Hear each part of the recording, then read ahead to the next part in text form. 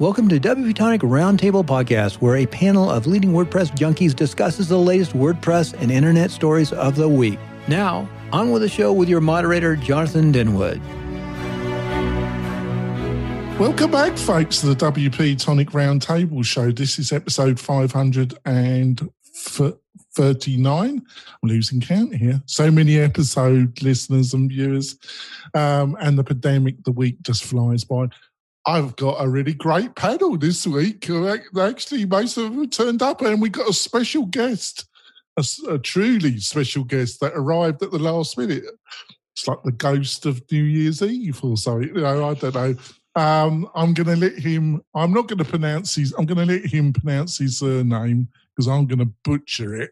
So it's old Matthew. Matthew, would you like to quickly introduce yourself quickly to the listeners and viewers? Sure. My name is Matthew Renzi. I'm a data science consultant with a focus on artificial intelligence and machine learning. And I've taught over 300,000 software developers and IT professionals how to build intelligent software over the past 20 plus years of my career. Now, if you could just teach the software to build intelligent developers. Yeah. You must have read my mind there. I was just about to come out with something like that, but Sally jumps in. Because you jumped in, Sally, you might as well introduce yourself to the listeners and viewers.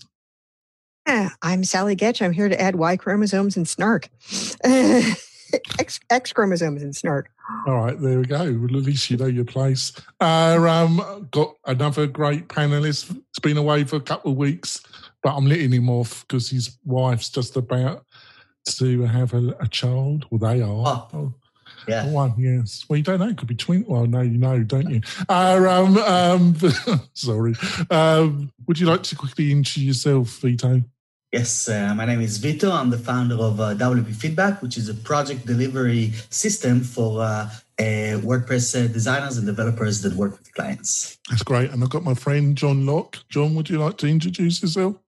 John Locke from Lockdown Design and SEO. That's great. And I've got my friend, Stephen. Stephen, would you like to introduce? Well, you're looking very smart and relaxed there, actually, Stephen. Yeah, I'm on the road today, so apologies for any background noise, if there's any. Stephen Souter from zipfish.io. We make WordPress fast by optimizing the front-end code and the servers. Looks like a comfy seat there, Stephen. I'm trying to think. Are you in a Dr. Evil seat, or are you in what kind of seat? Yeah, it even spins. Look at that. Oh my! He can That's spin. ideal. He's going up in the world. Yes. He can spin. You have to go. A very large wing chair. Yes, stroking the cat below the camera, right? Exactly.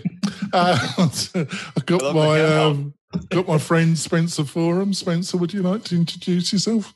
Spencer Foreman from launchflows.com. Rightio. Oh God, it started. And if you wanted to see all the balls ups, all the mania before the show, you should join us live on Facebook. We push the show live just before 8:30 Pacific time on the WP Tonic Facebook page. And like I say, you can see all the unedited bits. That should be a joyous experience, to say the least. So let's go straight in. Before that, I almost forgot the most important thing to do is talk about my great sponsors. And I'd like to start off with Kinsta. Kinsta is a WordPress hosting provider, a premier one. They've been sponsoring the show for a couple of years now. They're a great partner of the show. Now, if you're looking for great performance WordPress-specific hosting, go to Kinsta for your WooCommerce site, for your learning management system, anything that needs real performance and you need great support, either for yourself or for your clients. They use Google Clouds. They provide great support, great interface, all the technology bells and whistles. So if that sounds interesting, go over to Kinsta. And the main thing is tell them that you heard about them on the WP Tonic show. That's really helpful. So let's go into the first story. WordPress 5.0 release team pulls the plug in block-based widgets. What do you reckon about this one, Sally? Well, it's interesting that this came up just exactly as somebody in the Genesis Slack was complaining about how awful the block-based widgets were, I believe her exact phrase was, "You have to scroll from here to Cleveland." I mean, from Cleveland to California to get to any of the widgets in the in the new widget screen, because they're all in that little Gutenberg sidebar. And so I know somebody that wrote a little plugin to help that. Yes, I haven't had an opportunity to test that. I downloaded it right away. I want you to know it's officially in the repository. I never thought those words would come out of my mouth. They asked me what to call it. I called it Otto's Baby. I was wondering you were going to say it was up somewhere else. There we go. If you search repository for Otto's Baby, you will find my Gutenberg Style Fixer plugin. It is officially in there. What's your review count on it? What? What's your view count on it? Your review count. You got any stars yet? I have 0 reviews and hoping. Oh, we have to reviews. fix that. Feel free. The panel, you all have to go over. Leave me a -1 if you wish. That would be all right. Yes. Well, that would mean all the reviews, right? I'm just going to leave a "I hate Gutenberg" everything review, like so many people do on rando block editors.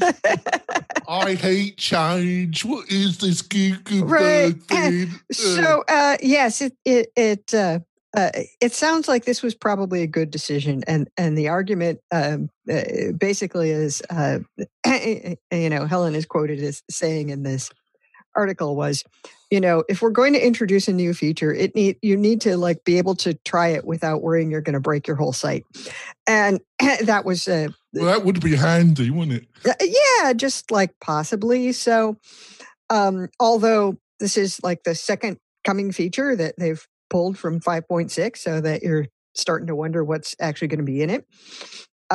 He's put the link. Is this the link? Oh yeah, it's a link to WordPress. We can give a review as we're chatting. Right, off you go, panel. Go into chat and leave a normal snarly WordPress review for Spencer. I think I'll put it. I'll actually put the link. I think the description is Facebook, hilarious. actually. I'll have a funny story when it's my time. I'll tell you what they said to me about when I submitted this, because it shows what's wrong with the mind boggles. Actually, sorry, Sally. Sorry. Yes. So I think it's probably the right decision, not to ship it until it's actually functional. But it is kind of unfortunate. Will that be the end of next year then? Well, we'll see, right? Gutenberg is happening in the iterative imperfect, emphasis on the iterative, and we'll see what we end up with. I do think it's come a long way since the beginning, but it does still have a ways to go. Rightio. So, Spencer, what did you think of this article? Well, what's interesting is, because of, I think, Sally's influence, I decided to dedicate this to her, that when it comes to the primary plugin that I author, which is Launch Flows, I decided that I'm going to jump in and adopt to the reality that a lot of people might use the classic editor, might use the Gutenberg, might use another editor, blah, blah, blah, blah, blah, blah, blah. So in the process of making Launch Flows really, truly cross page builder compatible, I actually turned on Gutenberg. And number one, it was so painful that I made that first plugin, which was just a quick 54 lines of CSS. Took me 1 cup of coffee or less, which begs the question, what the hell is wrong with WordPress.org that if you use this plugin and you see how easy it is to now use the editor with just that little style fix, why haven't they done it? So when I submitted the plugin, it actually was surprisingly fast to get in the repository. And I only did that as a goof because I figured, why not? Oh, I'm sure the message went to Otto's desks. Otto is long gone. I will say, whoever is on the plugin review theme, it was very fast. I mean, this happened in just 24, 48 hours. But here's the comment, which was interesting. They first wouldn't let me call it Fix Gutenberg Style because they said it was a copyright violation. I said, how is it a copyright violation when I'm putting a plugin for free in your repository that supplements your plugin and I'm not marketing it? But more importantly, there's 897 other Gutenberg somethings. They said, well, you can call it whatever you want, but, should the block editor, They said, we don't call it Gutenberg around here. We call it the block editor. So I said, okay, should the block editor ever be known without Gutenberg? That's fine. For right now, can I please call it Gutenberg? And they said, yes. But just so you know, outside of the developer world, everybody already calls it the block editor. And your fix is not a direction they fucking don't. They call it Gutenberg. So the point of the story is, it indicated to me, first of all, it's easy to get in the repository. Number two is, who cares? Because even when you get in, there's a bajillion things. But number three is, whoever's running the thing has a very high sense of self-importance about the word Gutenberg. I would never get that impression from the Automattic team at all. Never. Yeah. Anyway, just to wrap it up, because I'm too long-winded on this. What I will say is, Gutenberg mechanically does do what I needed to do to move pieces around. However, in digging into it this weekend, I discovered it's a very finicky little creature, because instead of using HTML markup, it uses JSON to generate the code. And so if you have plugins that do things more than just simple markup, it throws these false errors. And I'm not saying it's broken, but it's like even Justin Tadlock, who I think is on top of it, is finding it like there's a long stretch of road ahead till it's really ready for prime time versus the classic editor. Or well, they need good training from a data scientist, don't they? No, this is it. This is what they need. This is what they're lacking, obviously. Stephen, do you want to comment on this, or don't you? Yeah, just one quick comment. The fact that they are delaying it, I think, is a good thing, right? Like, the backwards compatibility is something that's really important to WordPress. And making sure that when they push out an update, it doesn't break millions and millions of sites. Sometimes they achieve that, sometimes less than that, but that's the goal.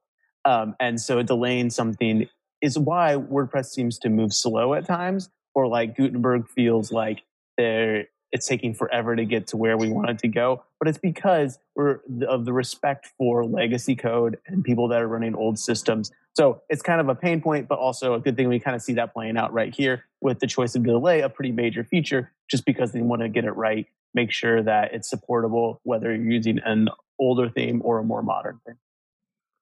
Right. Vito, you want to say something? And gosh, I've never been involved in a project where something turned out to be harder to do than I thought it would. Like, ever. Of course not. So true, especially when you're upgrading large portions of code base. Exactly. Vito, got anything to say?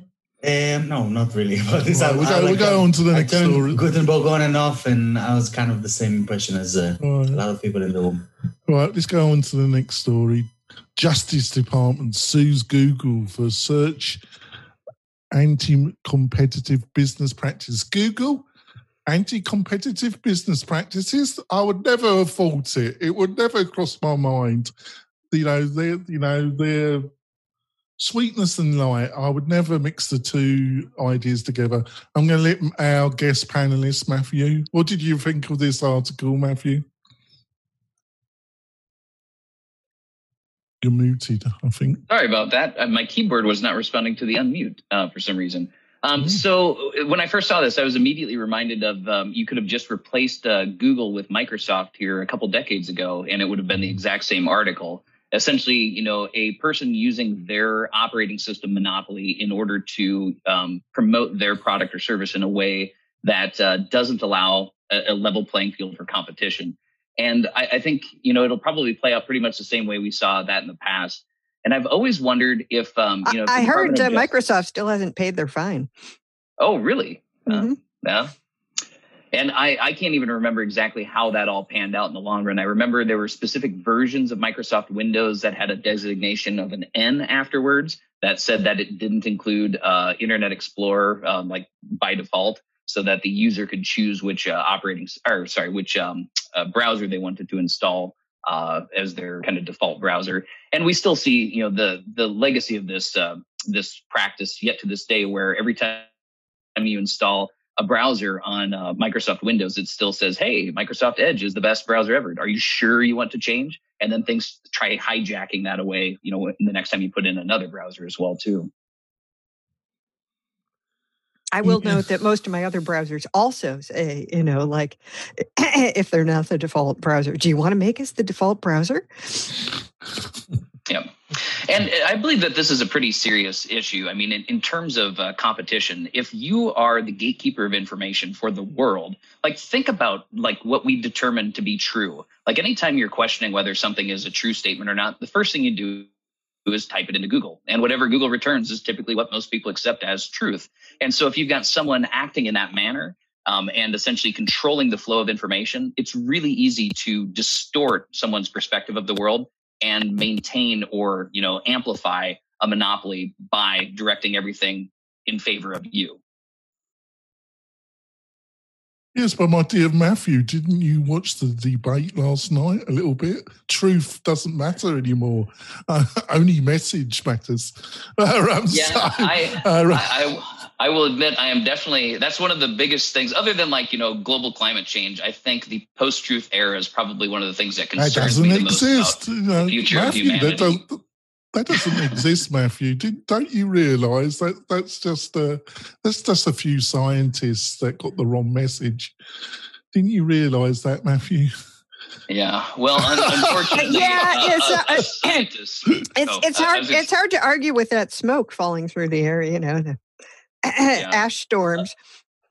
Unfortunately, most of the scientists believe in something called confirmation bias and information bubbles. And what that shows us is that we get stuck in our own echo chambers that just feed back into one another and become further and further divorced from reality until we're the crazy guy talking about whatever conspiracy theory. Well, right.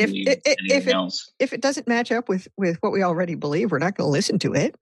Yeah. Oh, facts don't matter. Only our beliefs. That's the beauty of the scientific method, is that we take a default position of being skeptical of everything, including our own beliefs, so that we can try reaching some form of objective reality through the scientific method. I think we're going to bounce back because yesterday's debate and what's been going on, to my mind's eye, historically. I mean, if you reach back pre-United States history, you can see in various civilizations the degree that things bounce from the right to the left, the extreme to the not. And I think what we're going to see now is this whole drama of our politics and this COVID and everything else has led, I think, the rational people to wake up from their slumber of believing that it's a passive activity to allow governments in the world to do things for them. And especially with the younger generation coming up, I think that you needed this extremism, not that dissimilar from McCarthyism in politics here in America or fascism in the 30s in Europe and so forth. You needed the extremism of this, like a minority. Americans, you don't know what the word extreme means. I'm not saying you have to live we don't know what to the word study history it. means. You can study history. I didn't live during Julius Caesar, but I can see what went wrong there. And these things repeat themselves in a pattern where the needle bounces. And I'm hopeful that... Look, my beloved Spencer, I've been in Paris during a riot. And the French know how to riot, Spencer. Yeah, I understand, but when they riot, what is the purpose of the riot? It bounces back the other way. And then you have in Paris, like their solution to riots about worker strikes is, okay, we'll hire twice as many of you, pay you all full price, but you each work half as much time. Ta-da, let's go back to eating, cheese. At least they solved the problem. I'm saying what we're seeing now with climate change and with the technology and with the privacy is the 90s led to this big boom and the financial rewards. And then you had the Bush era, and then you'd have all the corporatism that's led to the billionaires. And now those people are not dumb to realize or not realize that if they don't turn around, you hear Warren Buffett talking about this, if they don't turn around and take care of the middle a little more and like bring the planet under control, the whole sucker's burning down with them on board, right? And those that are enlightened and not silly about it realize that all the money in the world isn't going to save them from people rioting or destroying the very corporations that they built up. Gone off topic here. What do you think of the Google? Do you think they are going to break up Google? Are you asking me? Yes, give me a one sentence answer. I don't think they're going to break them up. I think they're going to hobnail them like they did in the antitrust era of the 1890s to 1920s, where, sure, Mr. Billionaire of the time, Mr. Carnegie, you own the railroad. guess what? You have to make it available to everybody to use. And we see that in the phone system, in the airline industry. We see that in shipping. We see that in waterways. There's no way that you can allow somebody to continue to have a monopoly over the very thing that everybody uses, which is the portal for finding things on Google. They're just going to treat it like a railroad. And the reason is simple, because if they don't, God help us if they treat it like the railroads, given the state they're in right now. I mean, right now, it's ripe for abuse. Yeah, sure. John, I think they're going to have to do something, but I think the real key thing is they're probably going to have to do something around paid search and online paid advertising, because that's, really Google has got almost total dominance of paid search, haven't they? So I think that's the area where they can reduce, where they could. You've got Facebook as well, but I was just saying in if you're searching for something. Well, if you're using the search engine, then you're going to use paid search. So what's going on is there is antitrust, and I'll give some backstory here. They had an antitrust in the European Union in 2018.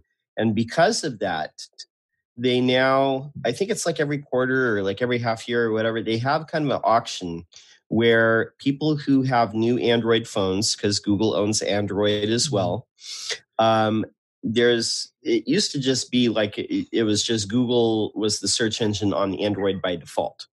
But now they basically auction off like 4 other spots for search engines for new phones, so that these other search engines have a chance.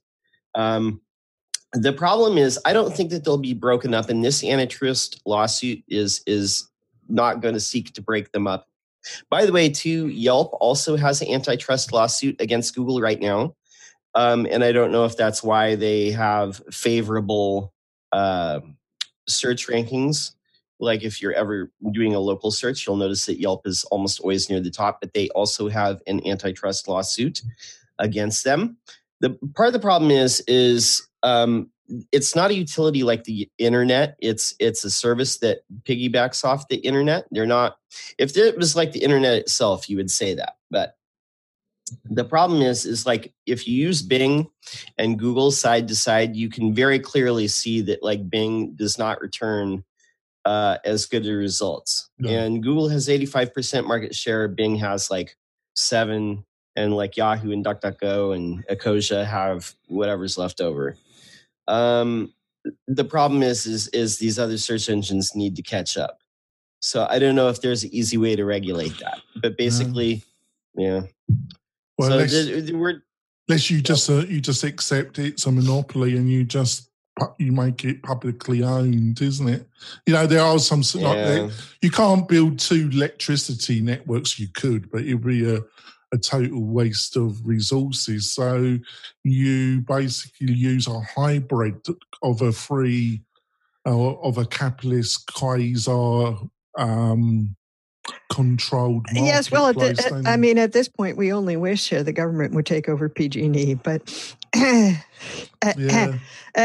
that's having not a great opinion of the government, but PG&E is certainly a dumpster fire.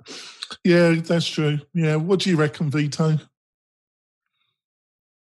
I think they're gonna, kind of break them apart over there, but it's definitely something that is a concern from each and every one of us, to get to the point where they already, where Google is where they are right now. I do agree with John, though, that there isn't a better option. I've been using Bing for a bit before, just after changing the browser. So I did get out of the browser, so I'm not using Chrome anymore. But the search is still theirs. And I can see that happening with the resources that they have. Someone coming up and snagging this underneath them, they basically crawl the entire web inside and out. So it's going to be a very hard task to get around. Yes. Yeah, and from a data science perspective, essentially the more data you have, the better your machine learning algorithms are at making these predictions. And first mover advantage in this kind of space is huge because Google just has, at least an order of magnitude more data in terms of search than every one of its competitors, if not several orders of magnitude. And to be able to catch up now, I don't even know if that's possible. So how would you effectively put back in competition into the marketplace? Have you got any ideas, Matthew? Well, honestly, I haven't given it much thought. I mean, I think quite a bit about economics, and I do have a minor in economics as well, too. So I do spend a lot of time thinking about these sorts of things. But we're in a landscape where there really aren't good models for how to effectively create a competitive market because of the nature of these kinds of technologies. It's a very different thing. Like search isn't like selling apples where you can have a substitute good that works just as well as, an apple, or you've got, alternatives. When you're talking about something like a machine learning algorithm, whoever has the most data is almost always going to rule that industry, which is why, if I were looking at, competition in the autonomous vehicle space, like Tesla has over 90% of all of the self-driving car data right now. And that gives them a significant advantage over everyone else. And if they leverage that advantage and eventually have first mover advantage in the fully autonomous vehicle space when it becomes commercialized, there may be no one, even Google, that could compete with them at that scale.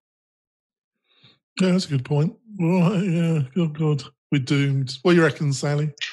Well, information is power. And Google's been at this a long time. And, the advertising, of course, is where the money comes from and where you can talk about, competition. But the advertising works in great part because the search is effective and they have all this, data to cross compare. But, if we look at that Microsoft lawsuit, it's like, well, they lost the lawsuit and yet very little actually changed. And I suspect that may be something that happens here. And honestly, governments and courts tend to understand so little of how any of this works that they are just not very good at regulating it. And law is a much slower moving entity than tech. So it's always a game of catch up to attempt to regulate anything.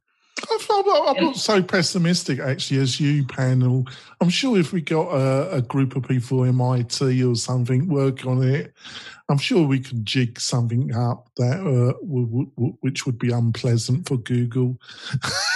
Very, very likely we could. But could we then, explain to the government like why that would be the tack to take and how to get it in place and do all the political horse trading necessary to make it happen?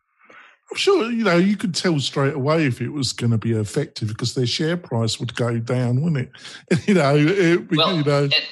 You also have to realize that there's a potential of conflict of interest on an international scale as well, too. If, the Department of Justice is doing its job in order to make a competitive landscape in the United States, it could be decreasing Google's prominence globally. And so if you got competitors in China like Baidu, which is their equivalent search engine, growing in power and leveraging economies of scale in a way that Google can no longer do, you could see Baidu take over the world as the number one search engine at Google's expense, and also at the United States' I don't know what you want to call it, but their ability to leverage Google as an American corporation.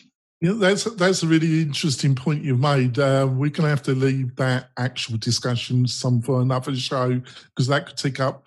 But you've opened a real can there because I think I could put a reasonable argument about what you just said. But we're getting close to our halfway point, folks. We're going to go for our break.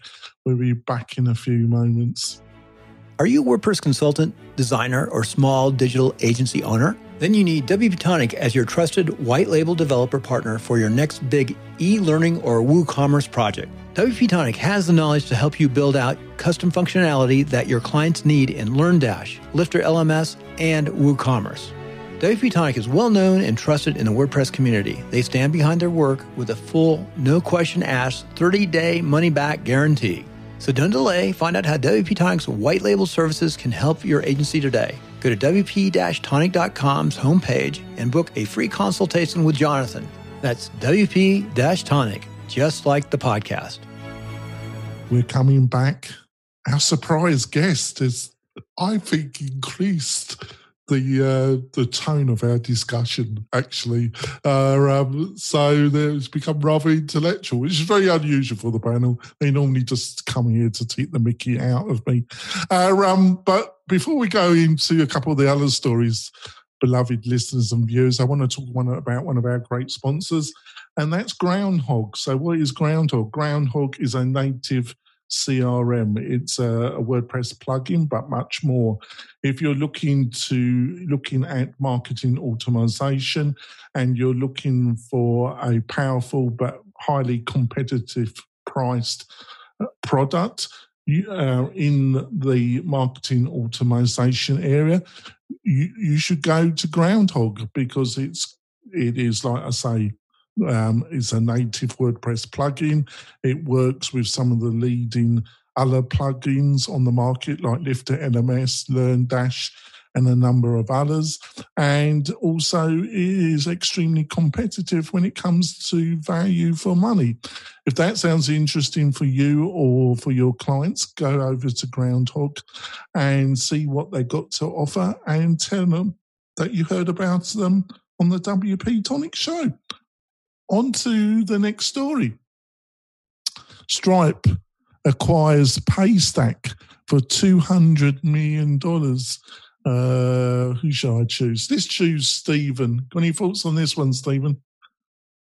I always find it interesting how payment processing softwares are so geographically localized. Like, we think of like these huge monolithic companies like PayPal and Stripe, but you go into emerging markets and they have their own very specific sort of thing that they use. Like, and in Africa, it's I forget. Sorry, I think. Oh, is he gone? Sorry. I also just unmuted. Anyways, sorry, I lost my train of thought. But it's that chair. You're sitting in that chair. You're getting too relaxed, Stephen. Right. Well, PayPal. There's countries PayPal won't operate in, and I think part of this is that these markets develop their own solutions, not only specifically to match their own interests and economies, but because they don't have an alternative. Yeah, for sure. And Stripe just purchasing a company to get into another country is like a really, incredibly smart move. I think in the article they talked about how they thought $200 million is like a really kind of bargain price almost. So they kind of alluded to that idea to take over Africa, just because the rate that online payment processing is happening in Africa right now is astronomical compared to what's going on in the rest of the world. So really I love that remark you just made, take over Africa. So you think they're going to become the Russell Rhodes of Africa? They're going to take over. They're going to have they're going to have a country named after them, like Rhodesia. They're going to have Stripe Asia, are they? Right? Yeah. Well, I worry a little bit about it as an acquisition versus an investment, because, I feel kind of like the Africans should own things that happen in Africa, and never. They should know their place, shouldn't they? Oh, right. And yet, the investment from Stripe is going to allow them to do things that they wouldn't have been able to do. Go on, John. You want to Yeah. So, this is a great story, and congratulations to the Nigerian engineering team. They got this $200 million buyout. So congratulations to that team. This payment processor, it's half of all the online payments in Nigeria. And Nigeria is the most populous country in Africa. Africa, in fact, is the second most populated continent to Asia. So, and I'm not sure if like people who listen to this are aware of this, but people there use online payments like at a much higher rate than they do in the United States. Like pretty much everybody has a phone and everybody uses online payments for all types of commerce. So this is a really smart investment by Stripe. Now I want to pivot this conversation to something else too, because there's some distressing stuff that I saw within the WordPress community in regards to this. Now, in the sounds juicy. Yeah. On you go. Okay. Well, anyway, this person here said in the comments that they were once told when they tried to spur commercial activity of a WordPress business in sub-Saharan regions, there's no money in Africa. And I'm here to tell you, like, there's, people in Nigeria and Kenya, they could probably code circles around some of the people, like in the United States. They're emerging countries. They're not, the technology and the way of living is a lot different than people perceive it to be. I also want to say too, like, end SARS, stand with the people who are experiencing this violence, the military going in and shooting peaceful protesters. One last thing I want to touch on too. I seen a member of the WordPress community. They made this comment about this story. And it was something like, a Nigerian prince told him to like make this deal or something like that. Well, I've got to be honest, John. I was trying. I was going to make it, and then I thought, yeah, I'm glad do you really want to go down that road, Jonathan? No, you don't really. But yeah, I mean, yes, it's a cheap and easy joke to make, and those 619 scams are a thing that happens. Done often by American scammers too. Yes, but done by people who are sitting in internet cafes saying, "Man, I cannot believe how stupid these white people are." And well, let's go back to what John said. What did this insightful commentator on the WordPress tavern? Yeah, that's what they're saying. People think that there's no money and like everybody's living in huts. And I mean, come on, dude. And the Nigerian prince and like these people don't own the technology, man. Let's abandon these racist attitudes because that's what this is. The stereotypes that people have are appalling. WordPress is a worldwide community. It's the entire world. It's not just the US and Europe. It's the entire world. So we need to start acting like that. And we need to grow up. And if people make stupid comments, we need to just say, man, hey, that's a stupid comment. You're coming off like was there editorial response? No, I mean, I don't know how many people are like interested in this story, but I'm saying this is a much bigger move for Stripe. Online payment is very huge. There's a huge population. There is revenue there. People make money there. The technology is there. And that's what I'm saying. Congratulations to the team. I mean, so. Yeah, people are ignorant of the fact that, one of the things that Nigerian culture emphasizes is hustle, education, ambition. I mean, if you know any first generation or second generation Nigerian immigrants, it's like, nope, I only have 2 degrees. I need another one. I became a lawyer. My parents were disappointed because all of them are doctors. It is not even remotely like the kinds of stereotypes that cause certain people in high office to make excessively stupid remarks. So what do you reckon, Spencer, by the sound of what the other panel have been saying, Stripe got a bargain? Well, I think Stripe is one of the greater success stories in the internet space, as well as in the particularly using WordPress with WooCommerce. But in my experience, the Collison brothers have built a company that is the Swiss Army knife made in Ireland of something that used to be very, very hard. If you start to deal with a lot of stuff in the e-commerce space, like I am trying to do, you find that the rules are different in all geographic regions. So, for example, in Africa, there may be 20 different payment providers. Even in certain westernized cultures, they only allow you to use one gateway in certain parts of, Western and Eastern Europe. So Stripe has been trying to expand their reach, but they're doing it in a way that I think is corporate responsibility oriented. And so I don't see anything nefarious about them getting involved here. And although there's always the risk, I'm sure, of colonialism kind of worries, they're coming in, they're going to take it over, and now everybody's going to be working for them. I don't see it that way. I see it more like liberating the entrepreneurs who want to live there and work there. Because when they come to me and they say, gee, I'd love to use WooCommerce, we always have to get into like 3 conversations. Who's your hosting? Who's your gateway and bank it all? And then oh my God, do you have to deal with GDPR rules? Because that's another layer of aggravation that'll make your mind explode. And if we can all get to a level of unification on those things, I think it opens up the possibility of lots of entrepreneurial activities in Africa and sub-Saharan continent. Also South America. I had a client approach me who wants to do a course and get people to pay for it, but he's based in Costa Rica. And I thought, Costa Rica, that's a nice little country. They're about to integrate with Stripe. No, it doesn't. And because of the bank systems there. The WooCommerce, oh God, the choices are horrendous. There we go. So, Matthew, to end this, what do you reckon? Well, I'm mostly just reiterating things other people have said already. Essentially, having worked on a global software system that tried doing, I can't mention what it was doing, but it was trying to operate in pretty much every country in the world, or most of the countries in the world that grew anything.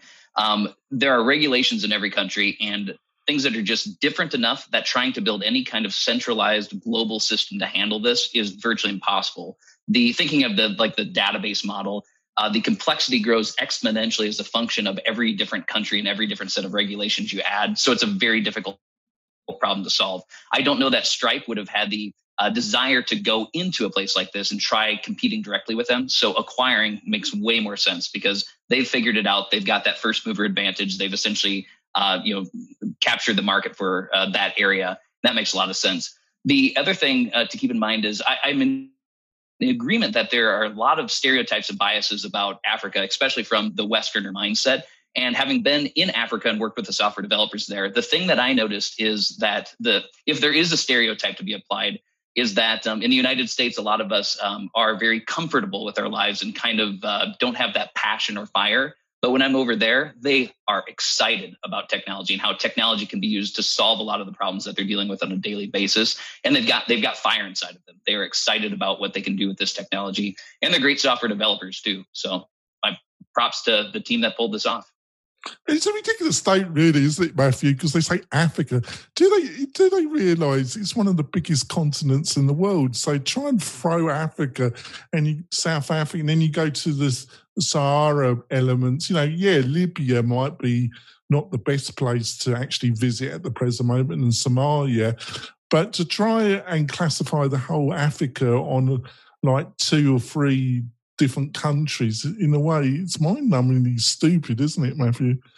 Well, unfortunately, the way our brains work is to try categorizing things into very broad and cold categories. So the pictures that people see from movies in Africa or the commercials about starving children in Africa, they then apply to all of Africa. And it's just an unfortunate way our brains are biased towards, I want to say it's efficient information organization. It's efficient to think that way, but it's not an accurate representation of reality. And so we develop a lot of these stereotypes and biases based on that problem with information in our brain. Yeah, I've noticed that a lot of Americans think if you're from England, you're intelligent.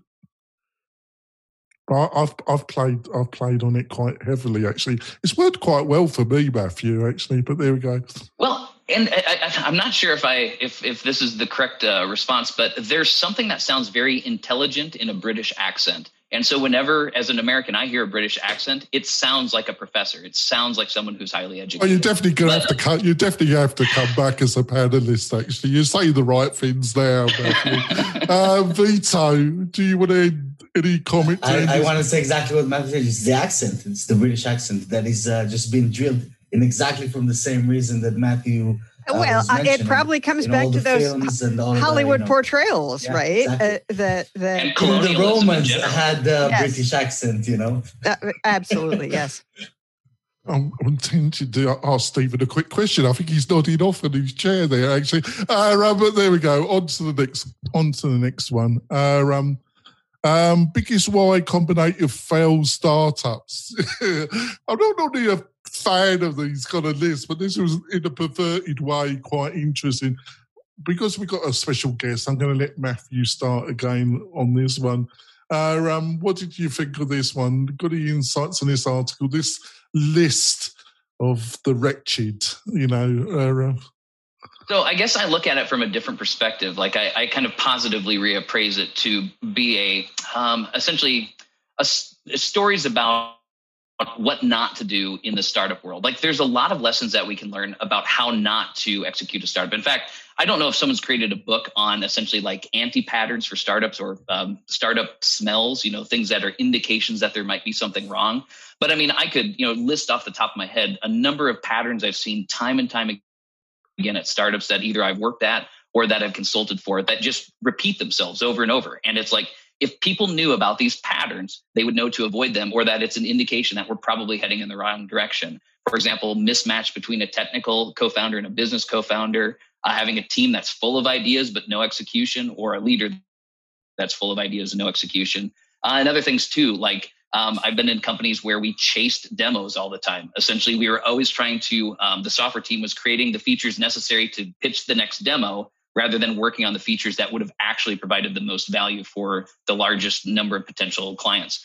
Not A/B testing things, like just trusting your gut with every decision you make, rather than actually testing things to see what works better than this, and using a data science approach, or essentially trusting your gut rather than using a data science approach for big decisions that have a lot of data behind them that you could be using in order to make more effective decisions. So I think every time we have an opportunity to tell a story of failure about a company, shouldn't be reflected as like a negative thing. It sucks. I mean, someone's lost their job over this, and someone has lost a company over this, but we can look at it as an opportunity to learn how not to make the same mistakes in the future. Oh, that was well put. I'm very impressed there. Robert, you're not English either, so there we go. Vito, what did you think of this article? So I love reading success stories, but it's also interesting to read like failure stories for the same reason as Matthew was mentioning, just to learn what not to do. And I always like to find people that already have arrows in their back, so I don't get them. So these things are always great resources to kind of tap into. But the point here is that it all comes down, if you read the article, some have like weird stories, right? But mostly it all comes down to execution. If it's not just about the idea and getting the money in the door as quickly as you can when you're a Y Combinator startup, but also knowing to grind, knowing to hustle and move things forward on a daily basis in small intervals, so that you can actually see it accumulating over time to build that momentum. And I think that a lot of the startup mentality, it puts a lot of praise and a lot of kind of fame into raising money instead of building a business. And this is one of those things that you can clearly see in here. People that come off of these programs. And, investors just see the name of the program, so they assume that because the guy had school for a couple of months, he can actually execute for the next 10 years. But that's, not often or even rarely the case. So what do you reckon, Stephen? I think it's interesting that Y Combinator has such a high success rate. And oftentimes that's what you hear about, is the crazy successes that Y Combinator has generated and the unicorn companies that have come from them. And seeing an article that talks more about their failures, I think is really interesting, because I think there's a tendency for people, myself included, to blame their problems or failures of a startup on just not having enough advantages or enough connections or the right money. But even with all those things, even if all the stars align and you have the best connections that you can ever have in the world, and you have a company that has incubated some of the most amazing companies in your court, you can still fail. And sometimes those failures aren't because of a decision you made. There's external factors that happen that change a marketplace, and all of a sudden what you had and where it was going just doesn't make sense anymore. Like they talked about some tariffs that got put on China, which ended up hurting some of the Y Combinator companies that were importing a lot of hardware parts. That's something that you don't have control over. The market changes and you have to figure out how to adjust to that. And that can be success or it can be failure. And it's just a kind of cathartic at times to be able to step back and look at other people's failures, where you can approach it from a more of a scientific standpoint and not an emotional driven standpoint, which helps you look at your own failures and maybe kind of reformat that in your mind and just say, you know what, there are external factors and I did try my best and I did try my hardest. And this is just where things landed. Or next time, I can do these things different, like kind of look at the lessons learned. In a way, it's kind of linked to a previous story we were discussing in the first half, wasn't it? And Matthew was making the point, or agreed, I was making the observation, we have opinions, but there are facts. When the facts don't meet our opinions, you should change your opinions. But there's a lot of people out there that just change the facts because then it meets that it then fits their opinions. They do the opposite, don't they? So what do you reckon, Spencer? Sorry, Matthew, go on. I was going to say, I think one of the biggest fundamental changes in the business world in the last couple of decades is the application of like the scientific method to decision-making processes. There have always been companies that have done this in the past, but it's kind of gone mainstream now. And I think the reason for this is that the landscape of the business world has fundamentally changed in the past few decades to the point where human beings are not able to learn fast enough through traditional methods. Then technology markets and consumer preferences are changing. And so in order to stay ahead of that curve and to adapt to markets quicker than they're changing, you have to use a much more powerful set of tools, which is data science, the scientific method, and apply that to traditional business, which fundamentally changes what traditional business used to be because those rules no longer apply in this new world. Yeah, I do this myself when a startup comes on my radar and it's around data mining, and they start throwing in the key words and the key phrases that are hot at the present moment. I always look at the starter's background and their advisory panel. And if there's no scientists in the panel and they're trying to sell data mining or big data or artificial intelligence, and there's nobody in the bloody company or that's ever known anything about it, I start to get a little bit worried about it. Spencer, to finish off, what do you reckon about this article? I mean, just the VC world is like Vegas, or what Vegas used to be. The whole game is basically a lot of people put a lot of money on a lot of bets and only a fraction of them ever win. Done. That's the whole point. If everybody won, then we'd be in a different world than we're in now, but it doesn't work that way. So this is no surprise. I think the difference that we're experiencing right now relates to the earlier topic I was alluding to about the fairness of a monopoly existing in something like the pinch point of search. At a certain point, if, let's say, Elon Musk, who I do admire, and he puts the Starlink up.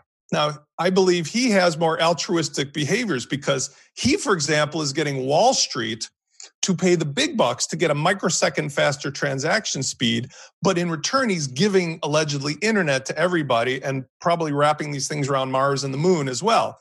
That's an interesting, great behavior to have happen. Whereas with Google, they took what started out to be do no harm and they turned it into, ha, ha, ha, ha, ha, we own all the railroads, go F yourself. And that's where I think we have to intercede here, because all the money now being in the hands of a 1% means no company could ever hope to win except by banking extraordinary long shot bets, because you cannot overcome a pinch point like that with locker money. You have to have literally the impediment removed to go forward. And that's what we're looking at right now with a lot of these companies were just, hey, tons of people with lots of money got to throw at it. But the important stuff for society is when we shift to, again, equality or somewhat close to equality about everybody being on the same services around the world.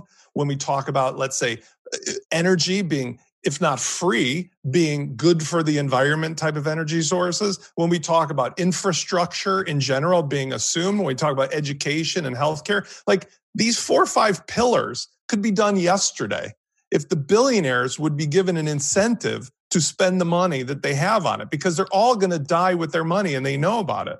But there's no government in place that is working in concert to make it happen. And that's the world that I see, hopefully, for myself and my kids, is that the money draws the interest into, oh, we can make money and do good things for other people that aren't us. But right now, the majority are not running the show. The minority are running the show. Yeah, there we go. God, I think I'm having an effect on old Spencer. He's becoming a bit of a socialist. There we go. There we go. So I think we ditched the others because we don't want this being War and Peace. And Matthew's got to go and start a new company and advise one. So I'm sorry. As a guest panelist, you get slaughtered with the puns. I'm afraid, Matthew. No problem. I have a lot of sympathy. Heather didn't tell you that. Heather didn't tell you that, did she? I know how I've known Heather for quite a long time. I know how she operates, actually. So on to the panel's recommendations. My one is a WordPress plugin called Admin 2020. They're basically really trying to move the WordPress desktop and some key functionality into the modern age. It's got some bits of it that are a bit niggly, but it's really a great attempt to move the back end of WordPress, like I say, to a level where it should be. And it's a bit of an eye-opener. So it'll be in the show notes, listeners and viewers, and go and have a look at it, try it out. And I gave it a play. And like I say, it's got some rough edges, but I think you'll be impressed. So, Sally, got anything for the listeners and viewers? Well, I will say I did just have a very positive experience with importing Eventbrite events via the event aggregator extension for Modern Tribes event calendar. Working with a company that's current system for events is a bunch of custom built stuff that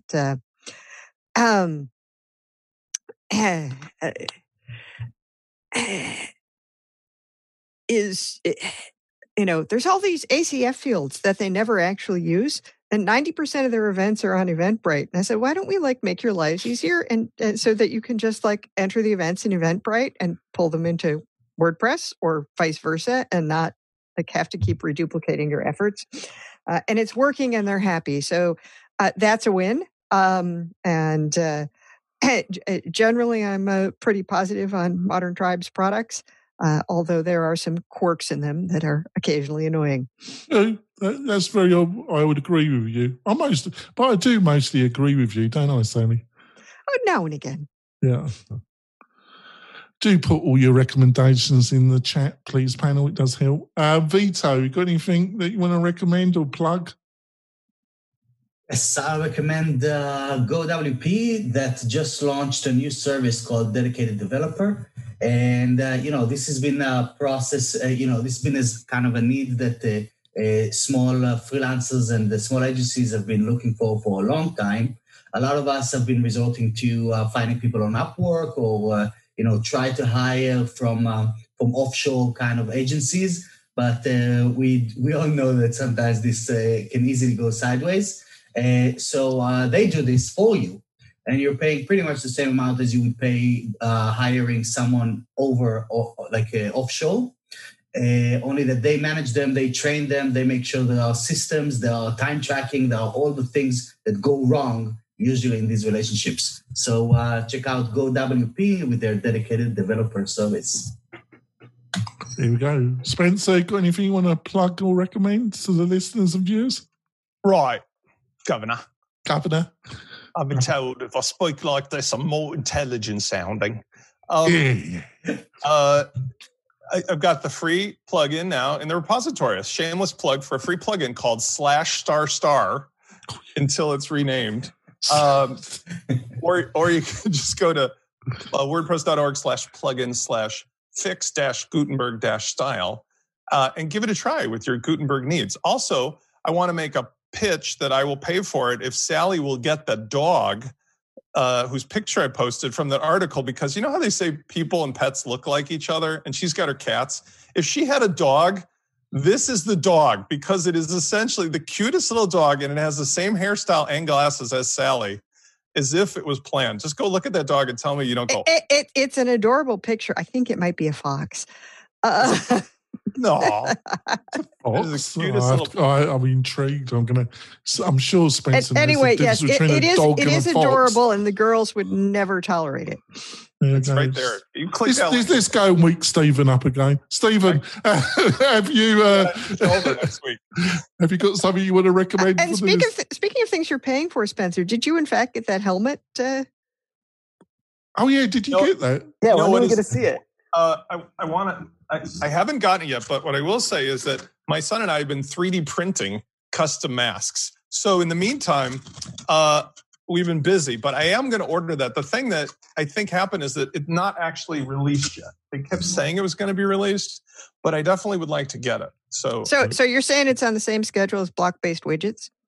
I think it's like one of those things that you would be waiting until, what was it, until you drove to Cleveland and back or something. Yeah, right, yes. Let's get Stephen on because Stephen needs a nap after this. So, Stephen, got anything you want to recommend the listeners and viewers? ACF forms, Elementor forms, ACF front-end forms, that's what it's called. They just released their payment module, which is pretty cool. That's something they've been talking about for a while now. So it allows you to hook payment. So when somebody would submit a post, that they have to pay an X dollar amount to submit that post to your site. So like if you're doing some sort of classified ad sort of thing or development support sort of thing, and it's your form, to submit a form, you have to pay $1 amount. Kind of a cool integration. They just released that this week, so we're going to give them a shout out. I know we talked about them before, but it's kind of a big feature. Yeah, it's great. Matthew, you probably weren't told that you were supposed to, but yeah, is there anything, any company service or anything on your radar you want to plug to the listeners? The problem is I have too many. So I don't know if you know my backstory, but I had built my own custom websites from scratch for years. And then just when I first talked to you a couple of years ago was when I was switching to WordPress myself.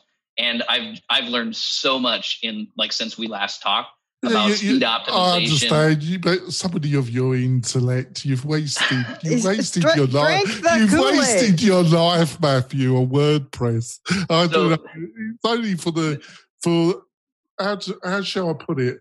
The normal WordPress developer community, they are interesting people. But there we go. Sorry, Matthew. Sorry, I interrupted on you. Oh, no.